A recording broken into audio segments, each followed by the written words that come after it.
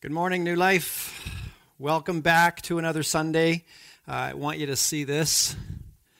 And don't laugh too much because you're probably red too. It was a glorious day yesterday, and we spent most of the day outside, probably like most of you. And we enjoyed just being able to work in the yard and do all those types of things.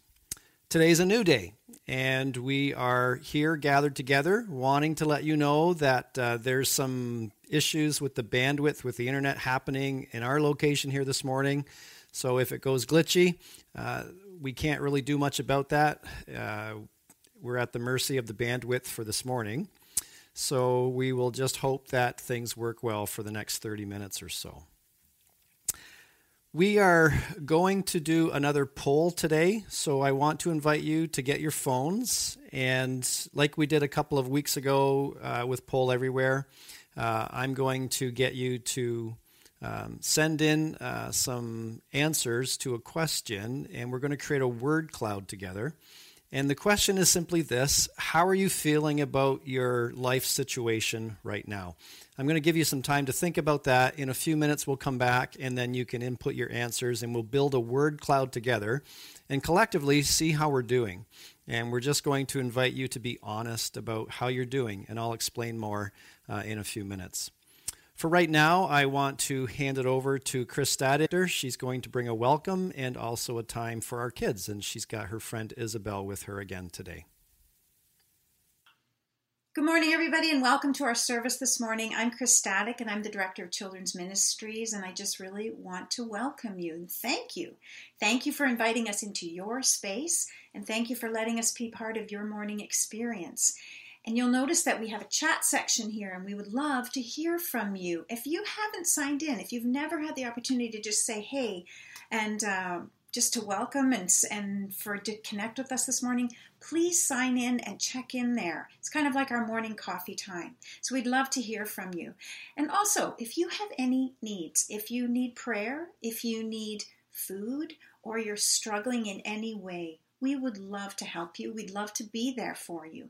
You can send us an email to office@newlifecollingwood.com, or you could also leave a message on our phone that we'll pick up and make a connection with you. Everything we're doing is virtual, and that means our giving.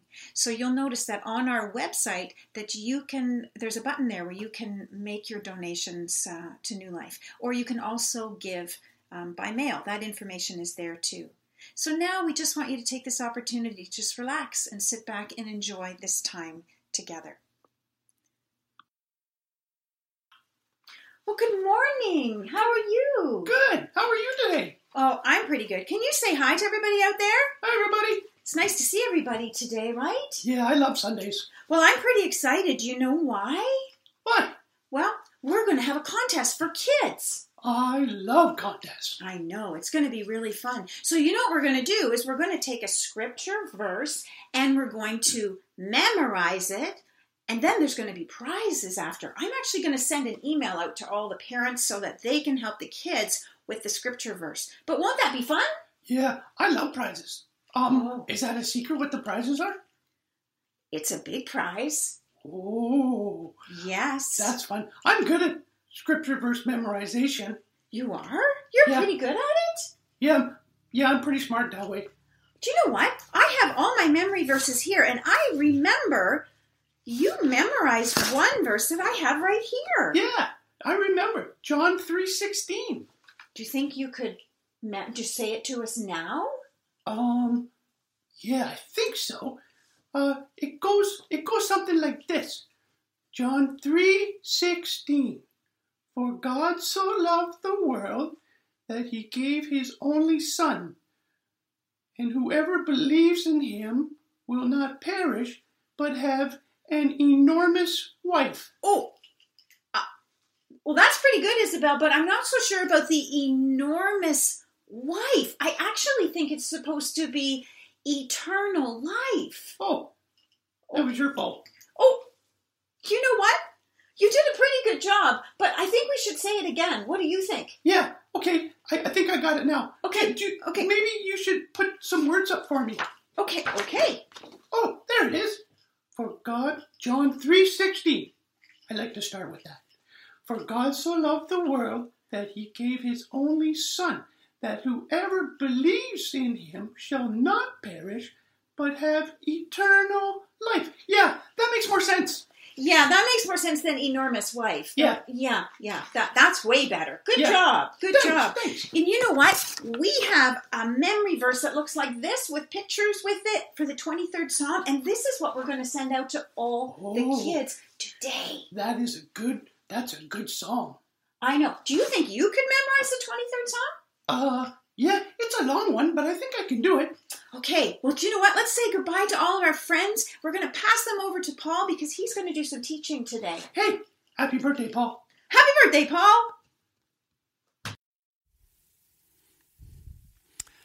Thanks, Chris. Thank you, Isabel, for helping us see the value of learning verses that work for us in life. Well, I want to ask you the question, how are you feeling right now? How are you doing, honestly? And want to give you the opportunity to share in a word or two how you're feeling about your life situation right now. And we're going to put up the poll here for you. And I'm going to talk a little bit about what you see. There's a couple words up there, tired, inadequate. I had a friend share, I just had them test this out, and they shared the word tired.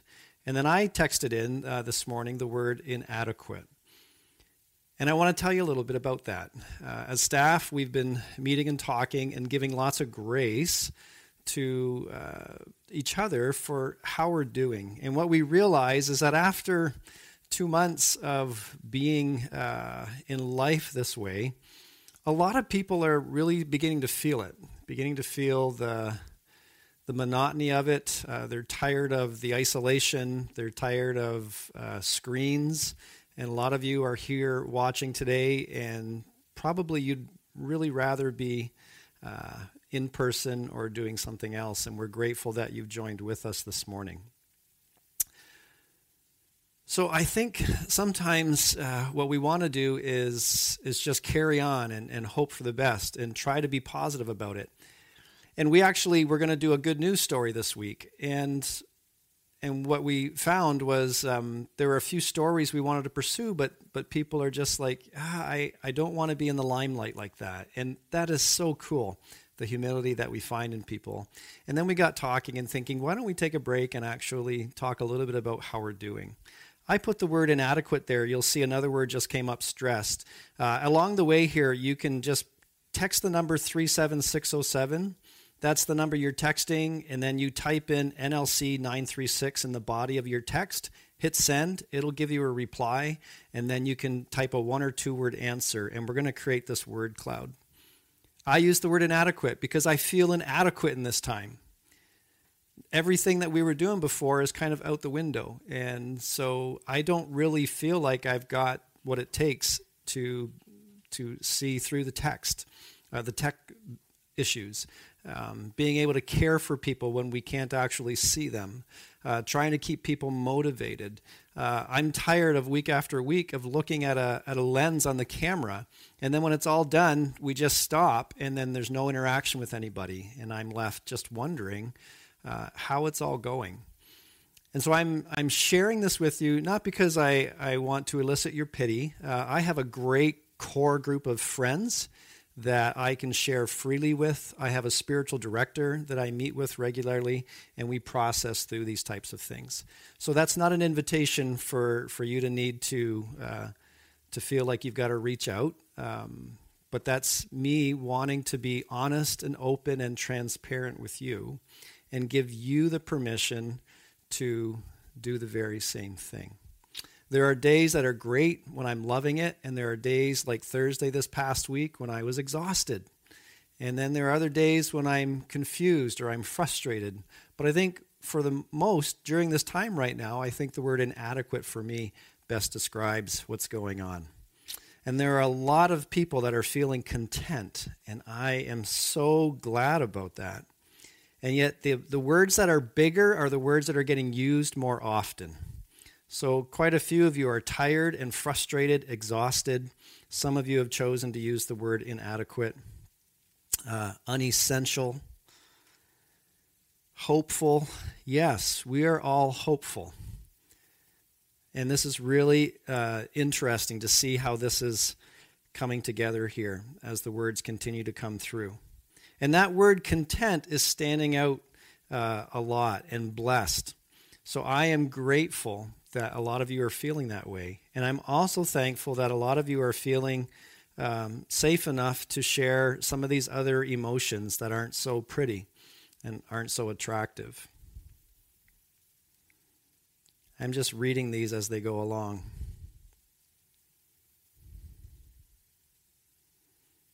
Of course, the risk in this is words will show up that maybe we don't want to see, but that's all part of doing this live, and that's part of being this community with all the different people who are joining in with us. So for as much as people are content, there's a lot exhausted, there's a lot that are tired, there are a lot that are frustrated, some are feeling blessed, and some are feeling fortunate. There is a mixed bag going on in here. And we just felt like we wanted to give you the opportunity to express yourself today. This is so cool. Thank you for your honesty. Thank you for sharing like this. I want to take the opportunity to pray for us and to be able to just bring this word cloud to the Lord, because it represents where we're at right now collectively as a community. So pray with me if you will. Father God, I thank you that we've had the opportunity to just participate in this exercise. And just seeing all the different words up here.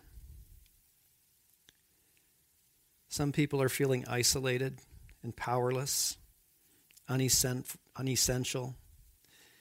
Some are rested, some are blessed. A lot of people are content. There's a lot of people who are frustrated and exhausted, who are fed up, who are deprived.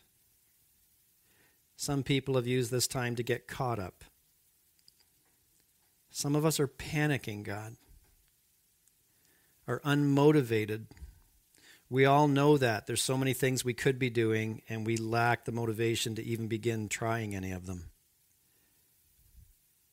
And God, as these words continue to come up on the screen, your community here at New Life, I think, represents a lot of people who are feeling blessed and content, and yet we realize all those other emotions and experiences all around it. And how blessed and content are centered right now, Jesus, we want to be centered on you. We want to experience the contentment that comes when we cast all of our cares and anxieties on you, when we bring our requests before you. As Paul wrote in Philippians, not to be anxious about anything, but in everything, with thanksgiving, present your requests to the Lord. And the peace of God can transcend hearts and minds in bringing us into his presence. So we want to cling to that. And we want to recognize that there are many people who are struggling during this time.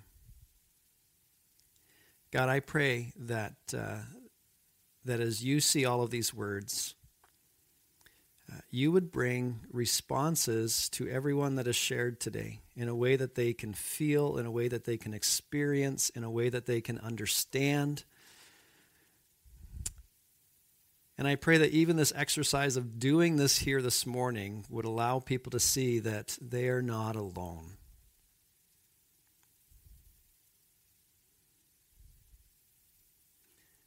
Thank you for the community that we belong to, for the family that we are, that we are united in you, Jesus, and we can be together during this time. We are hopeful that what lies ahead is full of good things. We are hopeful that answers will be given. We are hopeful that jobs will be restored. We are hopeful that income will continue to come in for people. We are hopeful that relationships will be reconciled. We are hopeful that you will establish your kingdom, that you will set things right. And all of that is part of this good news package of what Jesus has done for us. So today we hold on to that. However we are feeling, Jesus, we want to hold on to you and the hope that you bring, not only for when you return, but the hope that you bring for the ability to see things differently in this world right now, today. We give ourselves to you, and we wait expectantly for you, Messiah, Lord. And we pray today in the name of the Father, the Son, the Holy Spirit, all together, worthy of glory, honor, and praise. One God in three persons. Amen. Amen. Well, that was so cool to see all of those words up there. I want to take a few minutes this morning and walk us through more of the good news story of Jesus. In our series, Good News for Tough Times, and we are talking about how Jesus is good news for people today. And if you've been reading Bruxy's book, Reunion, The Good News of Jesus for Seekers, Saints, and Sinners, I hope that you're enjoying it. Bruxy uses an expression in there that the good news, the story of Jesus, is like the game Othello, a minute to learn, a lifetime to master. I like the idea of talking about the good news of God, what he's done for us, as an ocean. And you can stay on the surface and enjoy it on the surface as much as you want.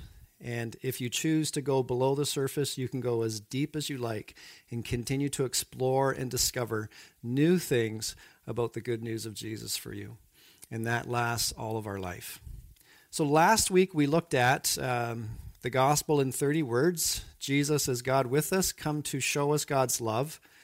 This week we're going to look at another piece of that. Part of the fruit of the good news is that he saves us from sin. So we want to talk about this idea that Jesus came to save us from sin. And I want to introduce you to a few verses here in Romans chapter 3.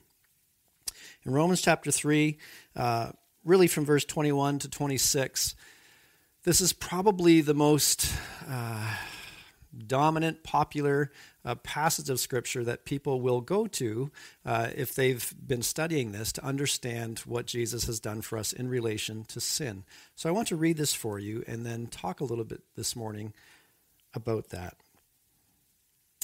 Beginning at verse 22, we read this. We are made right with God by placing our faith in Jesus Christ. And this is true for everyone who believes, no matter who we are. For everyone has sinned. We all fall short of God's glorious standard. And that's a very popular verse for a lot of people that when they understand it.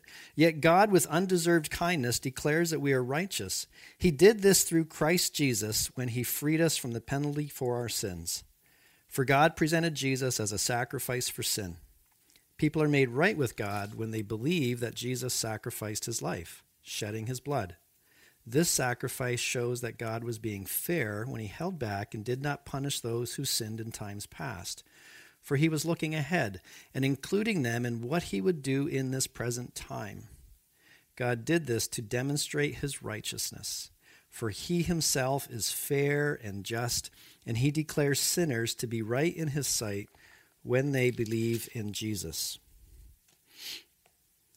And so here's this passage saying that Jesus paid the penalty for our sins. He became a sacrifice for our sins so that we could be right with God.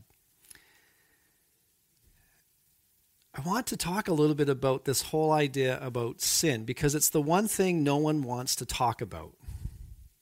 Nobody wants to talk about sin, and I understand why.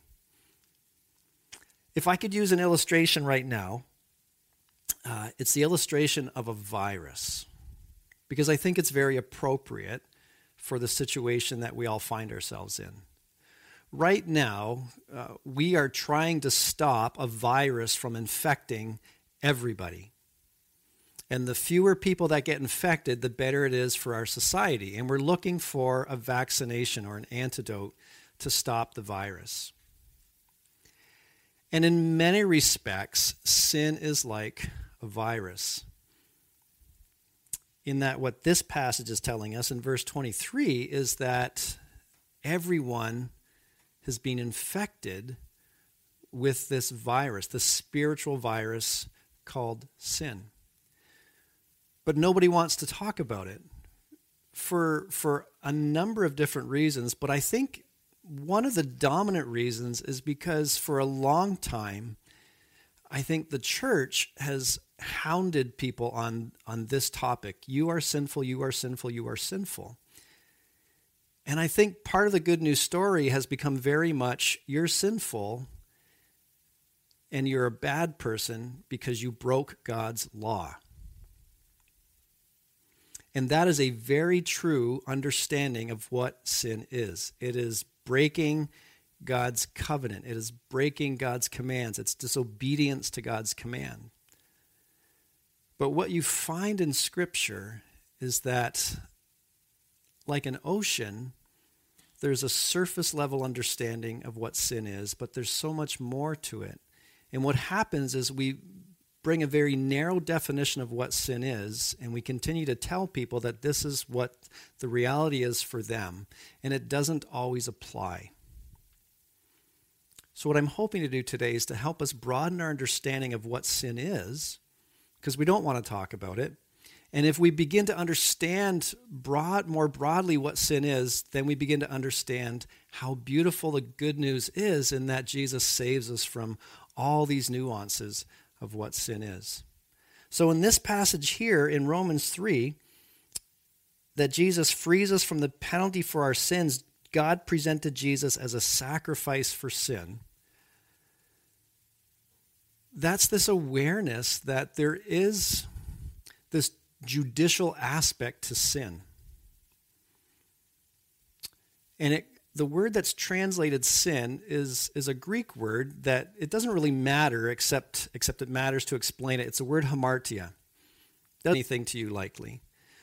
But what that word means is when it's used in regular language in the ancient world, it was an archery term. And when an archer took aim at the target and let his arrow go, which was far away, he had another helper closer to the target, and he couldn't see whether or not he had hit the target. So if he missed the target, the helper who was there would call out hamartia, because it means that he missed the mark. And so when verse 23, the Apostle Paul writes that we have fallen short of God's glory because we're sinful, that means that we have missed the mark. You see, hamartia is a compound word. It's two words put together. The word ha, which means not, and the word meros, when you put them together, you get hamartia or different variations of that. Ha and meros. Ha means not. Meros means together with. So when you begin to study the word a little bit deeper, you begin to understand there's not only this sense of missing the mark, as if, hey, you screwed up, you tried, you didn't do it. That word literally means not together with. The arrow is not together with the target. And sin is very much this idea that we are not together with. We were meant to be together with, but we are not together with. We are not together with God. We are not together with each other. We are not together even within ourselves. We are not together with our world. And when you begin to look deeper into this understanding that Jesus saves us from sin, and you ask the question, what is sin? You begin to appreciate more what he has done for us. Jesus defines so much about believing in him and following him in our ability to love God and our ability to love others. And sin is, when we realize the sin in our life, we realize the separation that exists between us and God. We realize the separation that exists between us and one another or with our world. And when we're honest with ourselves, we realize this is true for all of us. And so there is this judicial sense to sin, that there's a command, there are God's laws that we've broken. But what we also have to realize is that more and more, you and I live in a culture where people don't necessarily have a strong sense that there's a creator and that he has a moral standard of which we fall short. And so if we only bring a definition of sin that has to deal with some type of a legal system where we're guilty of an offense and we should be punished for that, people kind of go like, well, that might be true for you because you believe in a God. I'm good with that. And if we begin to understand other metaphors that are used for sin, I think it becomes very helpful to understand what Jesus has done. So, for example, in Matthew chapter 9, Jesus talked about sick people needing a doctor, not healthy people. And then he said, I, as Son of Man, have come to call not the righteous, but sinners. And so Jesus gives us this awareness of sin as an illness or a sickness that he has come to cure. In another place, Jesus says the Son of Man came to seek and to save the lost. And as you read through different teachings of Jesus, you will discover this sense in Luke 15. The son that went away from his father, and when he come back, his father said, our son was lost, but now he's found. He was dead, but now he's alive. And so sin is a sense of being lost. And Jesus has come to find lost people and bring them home to safety. As you read through the book of Romans and you get into Romans chapter 5 and chapter 6 and chapter 7, the Apostle Paul, writing about sin, actually treats sin like it's a slave master. He actually personifies sin and treats it as if it's its own power, a being of power. And he's saying, I'm a slave to sin. I can't even, the things I don't want to do, I do. And the things that I try to do, I don't do. I'm a slave to sin, this power that is at work within me. I have myself and I have sin at work in me. And so Paul personifies sin. And part of the good news of what Jesus does to save us from sin is that he overcomes that power. He destroys that power. He kills the power of sin within us. And he frees us. He delivers us. There's the sense of sin as solidarity.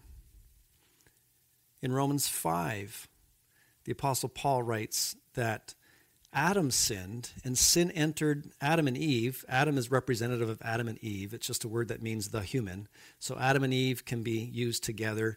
Adam can be representative of both, representative of all of us. We are in solidarity with Adam. The sin that entered creation through him and through Eve has affected all of us. We are in solidarity with him. Sin is sometimes thought about and described about as systemic. Read Isaiah 58 and Isaiah 59, and you'll see the systemic nature of sin, that it infects not just our individual hearts, it infects systems, it infects societies and cultures. It infects all of creation if you read in Romans chapter 8. There are all these nuances to what sin is. And yet in Romans 3, there's that sense of the judicial nature of sin, that Jesus has come to pay the penalty. And it might help if you can read this and see a Hebraic system of justice, which was about covenant faithfulness, not just about some arbitrary code. See, sometimes we use the language that God can have nothing to do with sin. He must be just. He has to punish sin. And when we begin to use language like that, sometimes what we're doing is we're creating a system where it looks like God is subservient to some type of code outside of himself. And because we break that code, he can't do anything. He must punish us. In a Hebraic system, these are intertwined. The judge is about restoring people in relationship. There are consequences to sin. There are prices that are paid for sin. So if you go later to Romans 6, the wages of sin is death. Sin has a cost and is always to our detriment, but Jesus pays that cost. And in a Hebraic understanding of justice, the goal is not just for the system to be appeased, but for the relationship to be restored. And so Jesus is a sacrifice for us.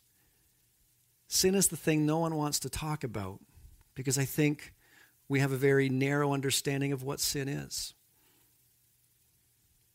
And it's so much more pervasive, and there's so many metaphors to help us understand even our brokenness. The Apostle Paul in Romans 7 says, I am so wretched. Who is going to save me from myself? I have my own standards of what I think are right and wrong, and I can't even keep those. There's this sense of being broken. Jesus saves us from sin in the sense that he restores our brokenness. So Bruxy writes in his book on page 101, when we say that we are sinners, we are acknowledging both that there is something wrong in this world and that it starts with us. The problem isn't out there in the air somewhere, making things go wrong all around us. The problem is inside us. And not just some of us, but all of us. And where sin is the one thing no one wants to talk about, when we look to Jesus, what we find out is that Jesus does what no one else could do. Earlier I said that we're in solidarity with Adam. If you read Romans 5, in this passage in Romans 3, Jesus pays the price for our sins. Jesus does what nobody else could do. We are all in solidarity with Adam in the sense that sin has affected all of us. And if you want to blame Adam and Eve for that, if you put yourself in their shoes, you'd end up doing the very same thing. And yet Jesus comes as a second Adam.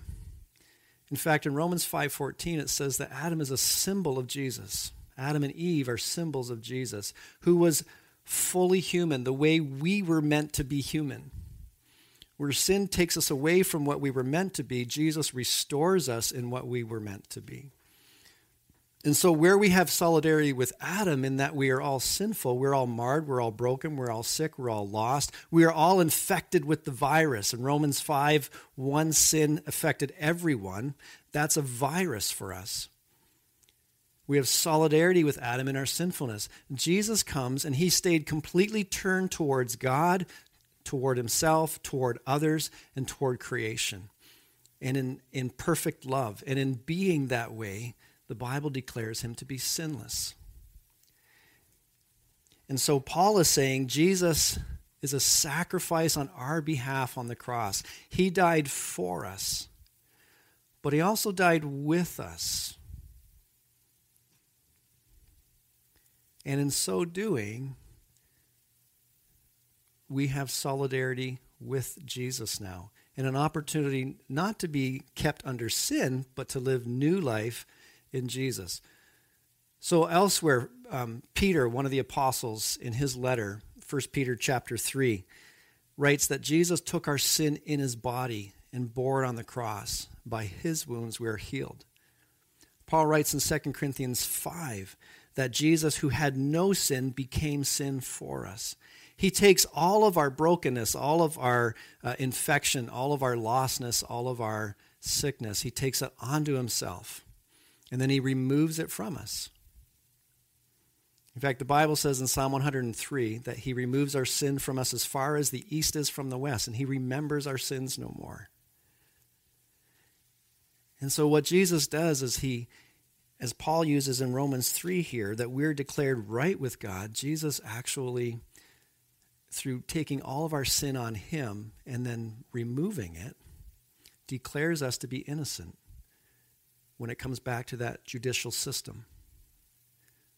So now we're innocent, but not only are we declared innocent, we're made innocent because we receive his new life within us. So he takes from us and he gives back to us. We were guilty, and now not only are we declared innocent, we are made innocent. Because Jesus took all our sin, all of our future sin, all of our past sin, all the sin that we might do today, he takes it into himself and he destroys it. He kills it. He overcomes it. He defeats it. And then the opportunity is to receive his life within us. And then we're in solidarity with him. He does what no one else could do. He provides for us what no one could imagine, and that is the ability to be right with God. The ability to be declared innocent, the ability to not only be declared, but to be innocent, the ability to have no condemnation. Last week we talked about fear that you might have of God. And yet Paul writes in Romans 8 later in this book, and I encourage you to read through Romans. There's now no condemnation for those who are in Christ Jesus. In John 5, Jesus says, actually, those who believe in me are free from condemnation. John 5:24. There's no condemnation. You've passed from death to life. And I want you to hear that. In Jesus, when you're thinking about what's ahead, there is no condemnation for those who are in Christ Jesus, who have received what Christ has done for them on the cross. Jesus does what nobody could ever imagine. And he provides for us what everyone wants. No one wants to talk about sin because I think we've actually done a poor job of trying to help people understand what sin is. And hopefully today I've expanded that a little bit. Maybe I've done a poor job, and I'm happy to have some feedback on that. But Jesus provides for us what everyone wants, and that's this. We want to know that it works. We want to know that following Jesus actually works. And I think that is part of the problem when the world looks at the church. People put their hands on their hips, and they're like, I don't see any difference. And I think a lot of Christian people sometimes wonder, what is the difference? We want to know that it works, that faith in Jesus and following him actually works, that it actually changes something in us, that it makes us better, more like we want to be. And that is what Jesus provides for us. That is what Paul is talking about here in Romans chapter 3.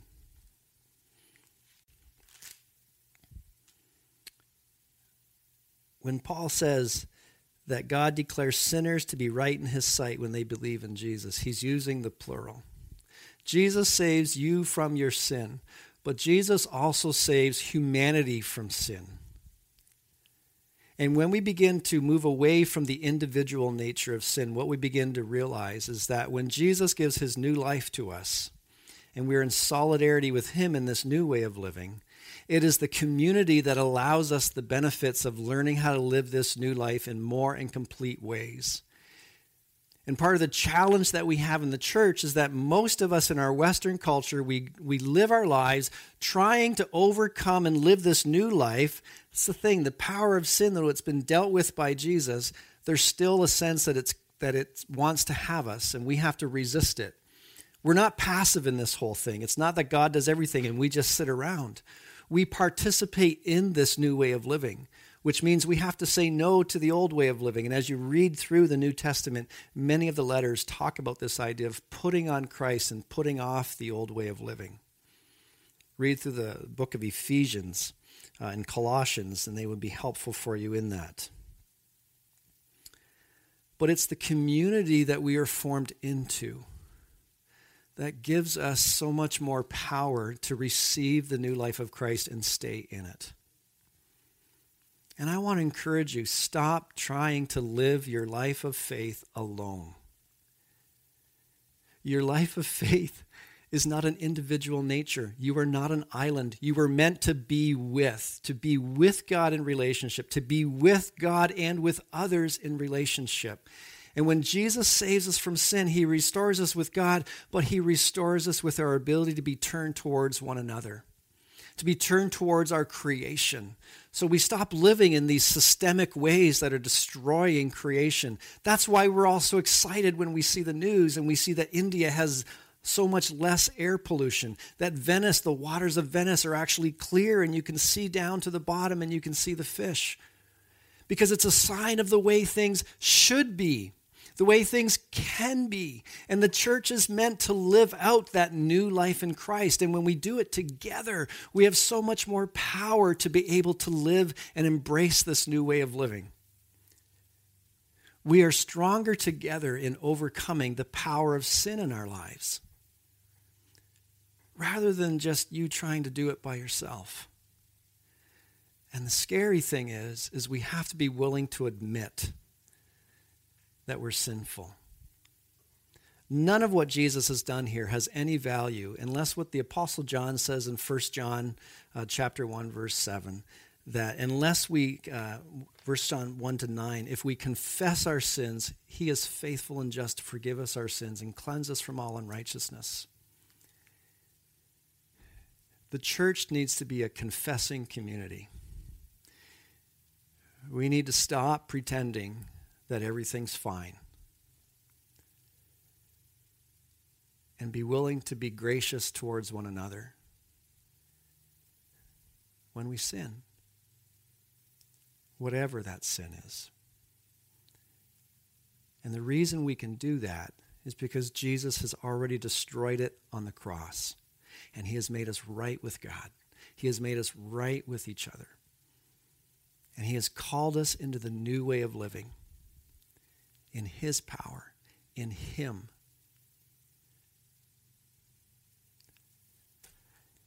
I could go on, and you probably feel like I am.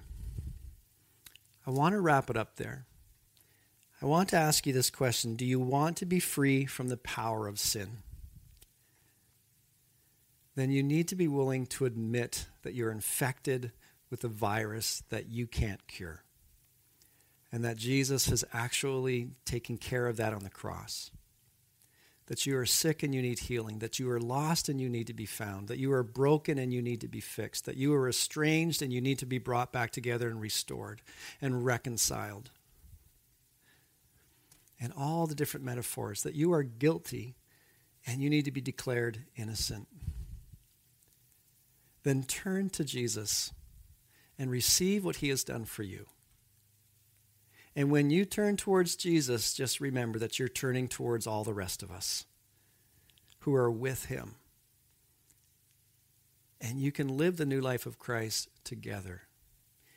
And even right now, when we can't be together, it is possible for us to walk in Jesus together.